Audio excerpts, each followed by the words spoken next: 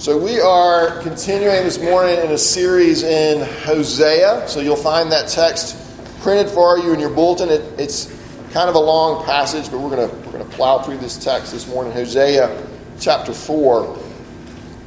But I want to start, before we read this text, I want to read a couple of quotes to you. Here's the first one. Can we doubt that presently our race will more than realize our boldest imaginations, that it will achieve unity and peace, and that our children will live in a world more splendid and lovely than any palace or garden we know, going on from strength to strength in an ever-widening circle of achievement? What man has done, the little triumphs of his present state, form but the prelude to the things that man has yet to do. What optimistic. That's quote number one. Here's quote number two. The cold-blooded massacres of the defenseless, the return of deliberate and organized torture, mental torment, and fear to a world from which such things had seemed well nigh banished, has come near to breaking my spirit altogether. Homo sapiens, as he has been pleased to call himself, is played out. So, first quote. That's H.G. Wells. Some of you may be familiar with this author, and it's in 1937. Second quote, that would be H.G. Wells in 1946 after World War II. And you can see in those quotes that what World War II had done for H.G. Wells is it had kind of shattered his belief in the myth of human progress, that things were just going to continue to get better and better until we reach some kind of nirvana. And what that had been replaced with, though, was almost a despair on his part, that this world is so broken and people are so broken and there's nothing that can be done about it. And I think we can probably sympathize with him. If we were honest with ourselves, we would all agree that while this world is an amazing place and a beautiful place, and there are great things to do and great things to enjoy, it's also a very broken place. And so my question for us to think about this morning is, how does Christianity explain that? How does Christianity answer the question, what's wrong with the world? Or if you think about it this way, if we could get H.G. Wells and God to sit down in the same room together, and we let H.G. Wells ask God, why is it like this? Why is the world so broken? What would God's response to him and to us be? I suggest it might be something along the lines of what we're going to read this morning in Hosea 4. Something along the lines of what God says to the people of Israel through the prophet Hosea. Or he might say something along the lines of what we might read in Romans 1 through 3, where Paul is speaking to new believers in Rome. The question is, what's wrong with the world? The answer is actually very simple, and we're going to look at it, but the answer is simple. The answer is sin. Now, depending on your background and what brand of Christianity you grew up with, or was around you, you might think, oh, great. Like the church, that's all the church talks about. The church talks about sin too much. But listen to this is what Dr. Simeon Zoll, and this is a guy that teaches at the University of Nottingham in a public research university, which is in the United Kingdom. And he says he enjoys teaching theology of these students, which are a mix of Christians and non-Christians. But he says this, there's one topic where I never feel like they are tracking with me. There's one theological bone they just can't seem to swallow, and that's the doctrine of sin. When I try to explain that Christians have traditionally believed that human beings are deeply flawed from birth, and furthermore that God is profoundly unhappy about these flaws, I watch my students' eyes grow skeptical. I watch their postures shift the way students always do when they disagree with what you are telling them. Not all of these students disagree, but many do. It's an annual skeptical moment in my lectures. When modern people hear the word sin, when they hear someone describe the idea that human beings are fundamentally flawed in a very deep way, seeking our own best interest over that of others, and for reasons that lie at the core rather than just the periphery of our nature, and when they hear that human beings might on this basis be liable fundamentally to judgment, when they hear all this, I think what they actually hear me say is something like this. It is right to judge people for their flaws rather than having compassion on them. Or else perhaps I think I am better than other people and have the right to judge them. In a way, you could say that my students don't like the idea of sin because it sounds immoral to them.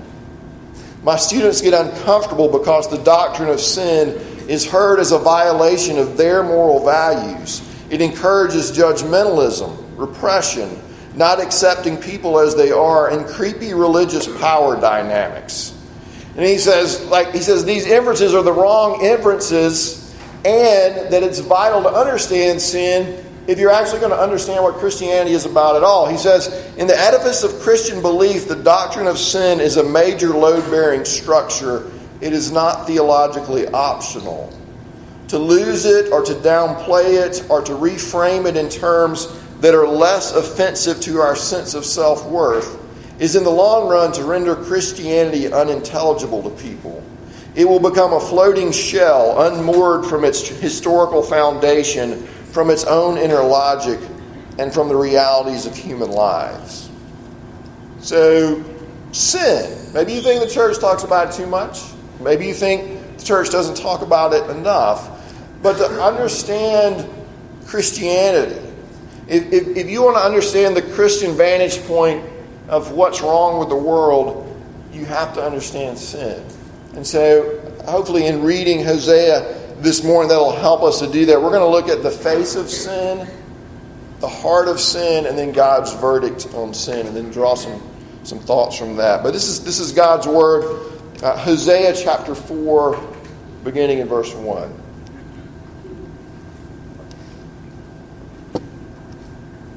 Hear the word of the Lord, O children of Israel, for the Lord has a controversy with the inhabitants of the land.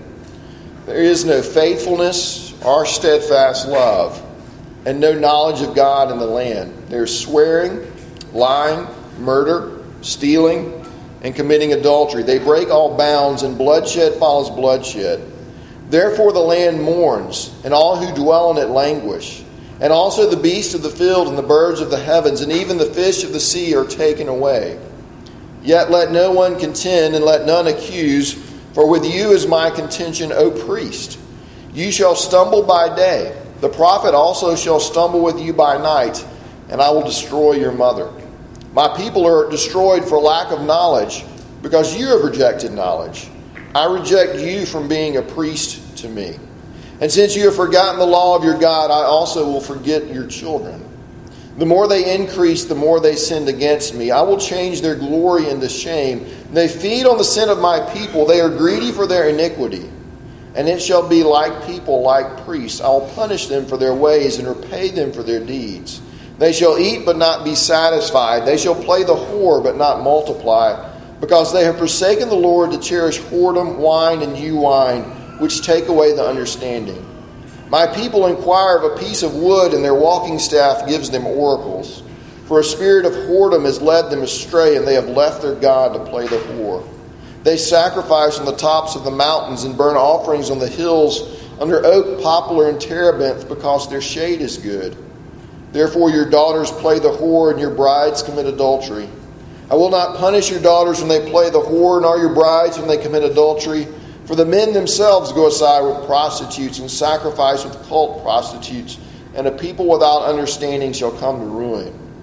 Though you play the whore, O Israel, let not Judah become guilty. Enter not into Gilgal, nor go up to Beth-aven, and swear not, as the Lord lives.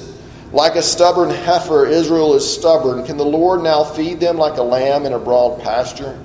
Ephraim is joined to idols. Leave him alone. When their drink is gone, they give themselves to whoring. Their rulers dearly love shame. A wind has wrapped them in its wings, and they shall be ashamed because of their sacrifices. Hear this, O priest. Pay attention, O house of Israel. Give ear, O house of the king. For the judgment is for you. For you have been a snare at Mizpah, and a net spread upon Tabor. And the revolters have gone deep into slaughter, but I will discipline all of them. I know Ephraim and Israel is not hidden from me. For now, O Ephraim, you have played the whore. Israel is defiled. Their deeds do not permit them to return to their God. For the spirit of whoredom is within them, and they know not the Lord. The pride of Israel testifies to his face. Israel and Ephraim shall stumble in his guilt. Judah also shall stumble with them. With their flocks and herds they shall go to seek the Lord, but they will not find him. he is withdrawn from them. They have dealt faithlessly with the Lord, for they have borne alien children. Now the new moon shall devour them with their fields.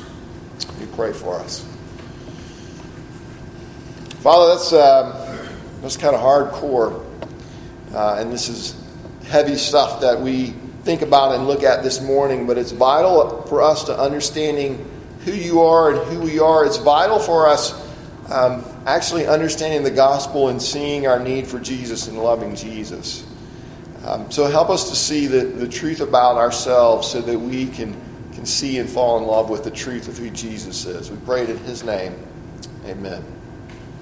So the first thing I want us to do, look at from this text, is I want us to look at the face of sin. What does sin look like on the outside? What does it look like in the real world? What are the behaviors and attitudes that characterize sin? Verse 2 lists swearing, which could be taking false oaths. It could be calling down a curse on somebody and using God's name to do that. It also lists lying, murder, stealing, adultery. Verse 11 lists whoredom and drunkenness. If we were to go and look at a similar passage in Romans 1, it would list things like sexual immorality and gossip and slander and envy and malice. And I think if you tried to sum all of these descriptions up, you might say that sin is failing to love your neighbor, or at least one aspect of sin is failing to love your neighbor. That sin is self-centeredness. Sin is when police officers go to a home where someone is supposedly molesting a child and 7 of them are shot at that home. Sin is a mom who doesn't read to her child at night because she's too intoxicated. Sin is sexual abuse. Sin is stolen property. Sin is lying on a job application. Sin is cheating on a test. Sin is excluding people because they're the wrong color, because they're the wrong socioeconomic demographic, because they aren't cool enough. Sin is the harsh words of a parent and the rebellious heart of a child. Sin is a billionaire giving away millions of dollars to build libraries but not paying his workers enough to buy decent shoes. Sin is the Jim Crow South. Sin is a con artist running a scam on the elderly. Sin is ignoring the lonely and the poor and the prisoner. You see the face of sin in the before and after picture of a meth addict. You see the face of sin in the Netflix series Ozark. You see the face of sin at our kitchen tables and in the car on the way to church on Sunday morning.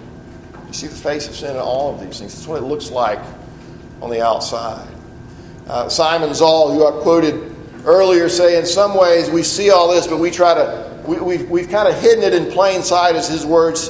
And one of the ways he says we do this is with some of our psychological terms and description of sin. He says one of these terms is the fundamental attribution error. And he says the fundamental attribution error refers to the fact that human beings very strongly tend to attribute good things that happen to us to our own efforts and bad things that happen to us to external factors, and vice versa when it comes to other people. So when I don't get a promotion at my job, I blame the system. No one could have done better in my circumstances, but my boss gave me all the bad jobs. When Steve over there doesn't get the promotion, however, I blame Steve, lazy, incompetent, problematic Steve.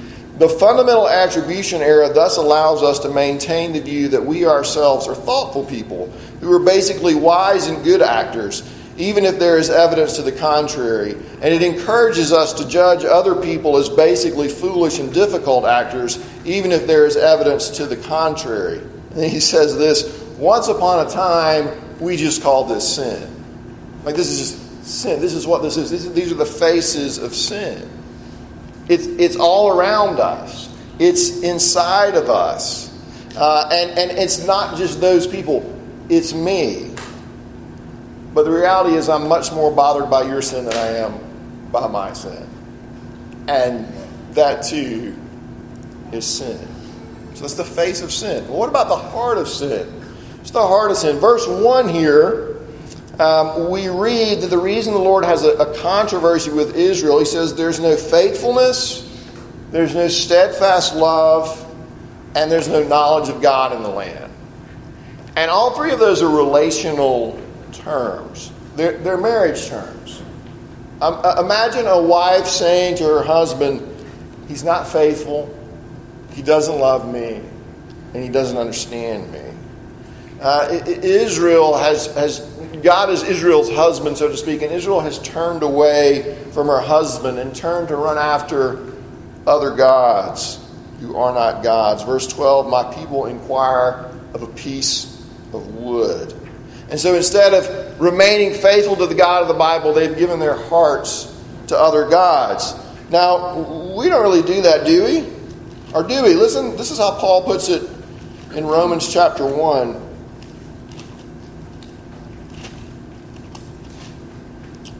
Verse 21. For although they knew God, they did not honor him as God or give thanks to him. But they became futile in their thinking, and their foolish hearts were darkened. Claiming to be wise, they became fools and exchanged the glory of the immortal God for images resembling mortal man and birds and animals and creeping things. Therefore, God gave them up in the lust of their hearts to impurity, to the dishonoring of their bodies among themselves, because they exchanged the truth about God for a lie and worshipped and served the creature rather than the Creator. And so the dynamic that goes on in our hearts, we may not worship idols of wood or stone, but we find things in the creation that we deify and give our hearts to instead of giving our hearts to God.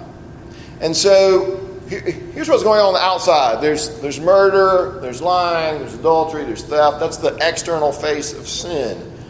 But what's going on the inside is that we give our hearts and our love and our worship to other gods. And as we give our hearts to these other gods, we're shaped by them. We're always shaped by the things that we worship. James Smith, in his book, You Are What You Love, says actually to be a human being is to be on a quest. He says that we form this picture, often subconsciously, of what the good life is like. And we form that based on kind of our family relationships and what we're taught in our families and what we receive from culture and everything that's just kind of poured in onto us and we're inundated with, and we don't even necessarily give it that much thought. But we form this picture of what the good life is. And we consciously and subconsciously pursue things that we think will lead us to the good life. He says our heart then is both like an engine and a homing beacon that points us to the good life and actually propels us like an engine toward the good life. And it operates within us without us really thinking about it. And he says for each one of us, this compass of our heart is off. And it's directed toward things that are not God, kingdoms other than God's kingdom, rival kingdoms. And we're shaped by these things that we pursue. The Israelites had a vision of the good life. They had a good life of prosperity in the land, and they were in this land where the remaining people there worshiped the Canaanite gods of Baal, who were gods and goddesses of fertility. And, their thing was, well, if we worship them, then they're going to bless the crops. The crops will produce, they'll be abundant, we'll have the good life. And on top of that, they had sexual rituals in their worship services. And so the Israelites said, well, hey, that beats sitting in the pews and singing hymns, right? So they got caught up in this vision of what the good life was. And that's where their hearts went. We get caught up in visions of what the good life is too. We get caught up in the American dream. We want the perfect house and the right size family and the right number of kids and the right job and the right dogs and the requisite number of trips to Disney World or to the beach and all these the right amount of money in our 401k. All things that aren't bad in and of themselves, but they become what we're pursuing. They become what our hearts have latched onto instead of latching on into God. This dream captures our heart instead of our hearts being captured by God in the version of His kingdom where we love Him and love others sacrificially even. And that shapes who we are.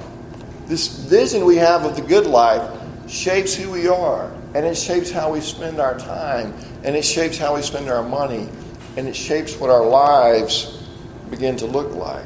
Put it this way. If we think happiness comes through consumption and buying things, we become consumers. If we think happiness comes through money, we become greedy and we treat other people as creditors or debtors. If we think happiness comes through sex, we treat people as potential sex partners, and that's the only way we view them. Jonathan Edwards says that if your highest goal is the good of your own family, you'll care less about other families. If the highest goal is the good of your nation, you'll become nationalistic. If the highest goal is the good of your race, you'll become a racist. If my highest goal is my happiness, I just want to feel good. I just want life to go well. Then loving my neighbor is going to become more and more optional to me if I think that it gets in the way of my happiness. So if my highest goal is my happiness, if that's what I'm pursuing out there in the distance, then there will come a day when I say, well, why not theft? If getting that makes me happy. Or why not adultery? Or why not murder? Or why not cheating? Or why not spending everything that I make on myself instead of giving some to the good of others? And so my failure to love my neighbor is tied directly to my failure to know and to love God. And I'm shaped by all of that. Notice here, and we're not going to spend a lot of time on it, but Hosea devotes several verses to the fact that he says, and your religious leaders have led you into this. And your priests have led you into this. Which tells me I need to be very careful about what I listen to from my religious leaders and whose teaching I put myself under. And I need to be examining that by the Word of God and not just going, oh, okay, well, he said that. No, we have to go back to the Scriptures. Well, there's the face of sin, and then the heart of sin, which is this false worship. And then there's God's verdict on sin. Verse 6 of chapter 5 says, they will not find the Lord, for he's withdrawn from them. Verse 17 of chapter 4, Ephraim is joined to idols. Leave him alone. Just leave him alone and let him be there. The picture throughout the book of Hosea is one that judgment is coming upon God's people because of their spiritual adultery. And that really, when you think about it, that's just kind of a microcosm of the story of Scripture. In the beginning, in the book of Genesis, Adam and Eve are told not to eat of the tree of the knowledge of good and evil, and if they do, they'll die. And they eat of the tree of knowledge of good and evil, and they die and bring us all into death with them. If it's what Paul says in the book of Romans, where he says the wages of sin is death. And so this story of Scripture is that sin leaves us liable to judgment. It leaves us liable to the judgment of God. I read recently Kendrick Lamar was commenting on his last album, and there had been an article kind of comparing what he says about how he thinks about God with how Chance the Rapper thinks about God, and how Kendrick Lamar tends to be much more negative in his more focusing on the judgment side, anyway, of who God is. And he said, yeah, that's right. He said, I grew up in these churches that talked a lot about the mercy of God and the love of God, but they never mentioned that God was a jealous God, or that God demanded my obedience, or that God is a God who will discipline his children. And he said that part of what he's doing in his music is he's trying to express that side of God. Now, I don't know that I'd recommend Kendrick Lamar as your systematic theologian, but that is interesting, isn't it? And he is on to something there. That God is not just a God of love and mercy, but he's also a God of justice and a God of wrath. He is a God who judges sin. And we need to know that, and we need to understand that. But let me ask, before I move on, why is it like this? Why does sin leave us liable to God's judgment? Why couldn't God just say, well, they're just kids. They're gonna do dumb stuff. Why couldn't he just say, never mind? Well, it's because he's good and he's just. Put it like this. Do you know a doctor who's okay with cancer? Do you know a judge who's okay with robbery? If God wasn't opposed to the disease of sin, if he weren't opposed to wrongdoing, he wouldn't actually be good. He has to be opposed to sin to be a good God. Sin is like a vandal painting graffiti on God's beautiful creation. And God is opposed to anything that defaces the beauty of his creation. Or better yet, he's opposed to anything that defaces the beauty of his beloved. And so he's opposed to sin. E.H. Gifford said, human love here offers a true analogy. The more a father loves his son, the more he hates in him the drunkard, the liar, and the traitor. And so, all that to say, here's where we stand. Chapter 5, verse 4. Their deeds do not permit them to return to their God, for the spirit of whoredom is within them, and they know not the Lord. And so the scriptures paint a picture of people apart from Christ, trapped in sin, worshiping gods that are not gods, running after gods that are not gods, not knowing the Lord, and then that spins out into all the effects that we see in the world around us. Now, here's my question after all that. Why is it good and helpful for us to know that? Why, I know that's like I don't even really want to preach on that, because I know you're like, and I'm like, oh, man, I want to be happy too. So why is it helpful for us to think about that? Let me offer several just thoughts for you, why that's helpful to think about as we wrap this up. Number one, this tells me that the real problem in the world is a worship problem. It's not just a behavior issue. And so what we need is not simply behavior modification, because the real problem is a worship problem. People need to be made into worshipers of the one true God. Secondly, understanding sin paves the way for me to understand Christianity.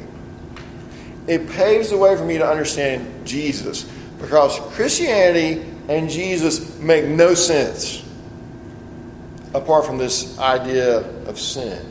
Christianity is not saying, hey, y'all, there's some good people in the world and some bad people in the world, and you need to try really hard at the end of the day to be one of the good people.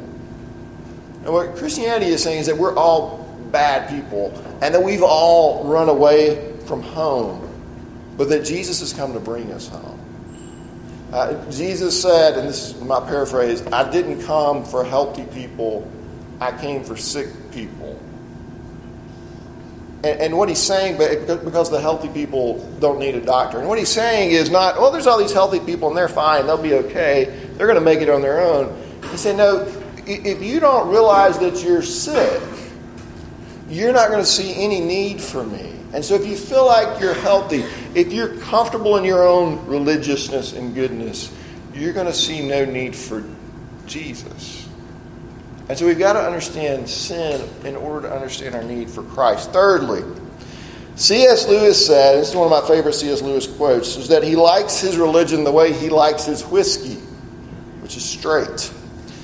Which reminds me that I need religious leaders who will give it to me straight, who won't say necessarily what makes me feel good, who won't say what I want them to say, but who will actually tell me the truth about me and the truth about Jesus. J.I. Packer said this, he that has learned to feel his sins and to trust Christ as a Savior has learned the two hardest and greatest lessons in Christianity.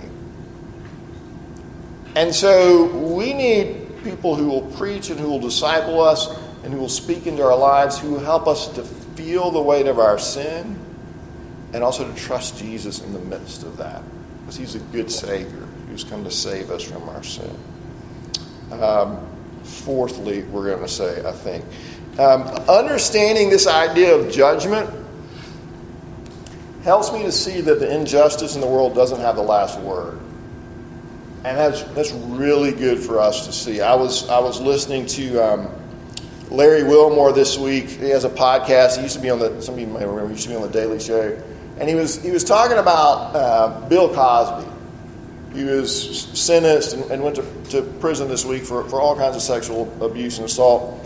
And he said, I'm glad that they finally got him, but he got away with it because he's 80-something years old and he's skated his whole life. So he's really not paying for this like he should. And then he says, you just have to realize that sometimes bad people get away with it. They just get away with it. And like, how awful does that feel, especially if you're one of the victims of an injustice? What the Scripture says is that there is a day of reckoning that will come, either in this life or the life to come. But nobody is just going to get away with anything. That justice is going to be done. Fifthly, understanding sin in the gospel, both sin and the gospel, frees me to own up to the truth about myself.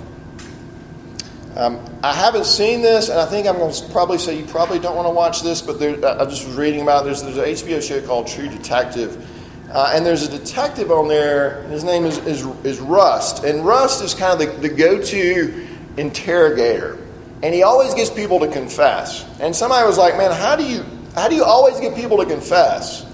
And this is what he said. Look, everyone knows there's something wrong with them. They just don't know what it is. Everybody wants confession. Everybody wants some cathartic narrative, the guilty especially. And everybody's guilty. See, we don't like talking about sin, but at the same time, you know that you're guilty. And I know that I'm guilty. And my Christian friends and my non-Christian friends, we all know that we're guilty and that we have things we need to confess. But we can't confess it because if we confess it, then our cover's blown and everybody sees us for who we really are. And then is anyone going to love me once they see who I really am? And what the gospel says is that Jesus has seen who you really are, and he has loved you, and he has provided you with a covering so that you can own up to who you really are. You can confess your sin and still be loved, and still be forgiven, and still be welcome. Last thing, understanding this idea of sin and idolatry, and we'll think more about idolatry next time, can actually begin to free us from our idols. Let me tell you the story. This is from Tim Keller's book, Counterfeit Gods. There was a woman early in his ministry named Sally who was beautiful. And she learned that beauty actually enabled her to have power over other people, and she used it that way. She used her beauty to manipulate people and to get what she wanted out of life. But later, he says, that actually kind of flipped, and she began to feel powerless if a man wasn't in love with her. And so people started using this against her. She couldn't stand to be alone. And so she would stay in a relationship, even with an abusive man, because of this. She was looking to men for a sense of affirmation and love that really she could only find in God. Well, later in life, she goes to a counselor, and the counselor kind of lays this out to her. And the counselor said, look, you're looking to men for your salvation. You're looking to men to try to get an identity. And what you need to do is you need to get a career. You need to get a career, and you need to become self-sufficient, and that will build up your self-esteem, and you'll feel better about who you are. And she halfway agreed with the counselor. She's like, yeah, I do need to become a little more self-sufficient, but I'm not buying this part about the self-esteem. And this is what she said. She said, I was being advised to give up a common female idolatry and take on a common male idolatry. But I didn't want my self-worth dependent on career success any more than on men. I wanted to be free. And so Keller writes this, how did she do it? She came across Colossians 3, where Paul writes, your life is hidden with Christ in God. And when Christ, who is your life, appears, you will appear with him in glory. She came to realize that neither men nor career nor anything else should be her life or identity. What mattered was not what men thought of her or career success, but what Christ had done for her and how he loved her. So when she saw a man was interested in her, she would silently say in her heart toward him, "You may turn out to be a great guy, and maybe even my husband, but you cannot ever be my life. Only Christ can be my life." She had answered the question that we all must address in order to live our lives the way we should. Who can I turn to who is so beautiful that he will enable me to escape all counterfeit gods? There is only one answer to this question. Let me pray for us. Father, would you help us to see the sin that enslaves us? Would you help us to see the counterfeit gods that we turn to are really not gods and really want to free us? And would you help us to turn to Jesus and in his love and his forgiveness and his rescue? Pray it in his name. Amen.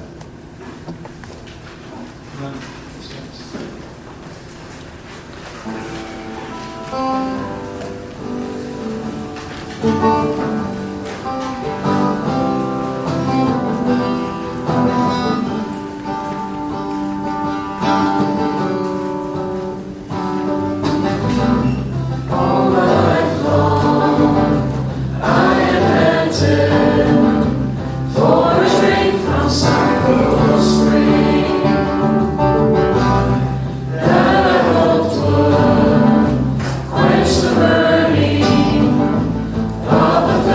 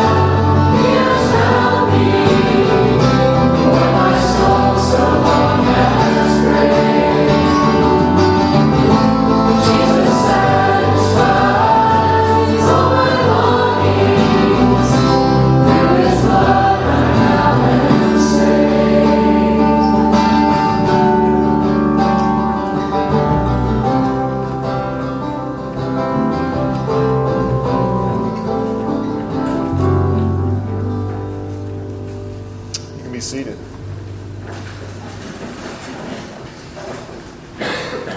Now, as they were eating, Jesus took bread, and after blessing it, broke it and gave it to the disciples and said, "Take, eat, this is my body." And he took a cup, and when he had given thanks, he gave it to them, saying, "Drink of it, all of you, for this is my blood of the covenant, which is poured out for many for the forgiveness of sins.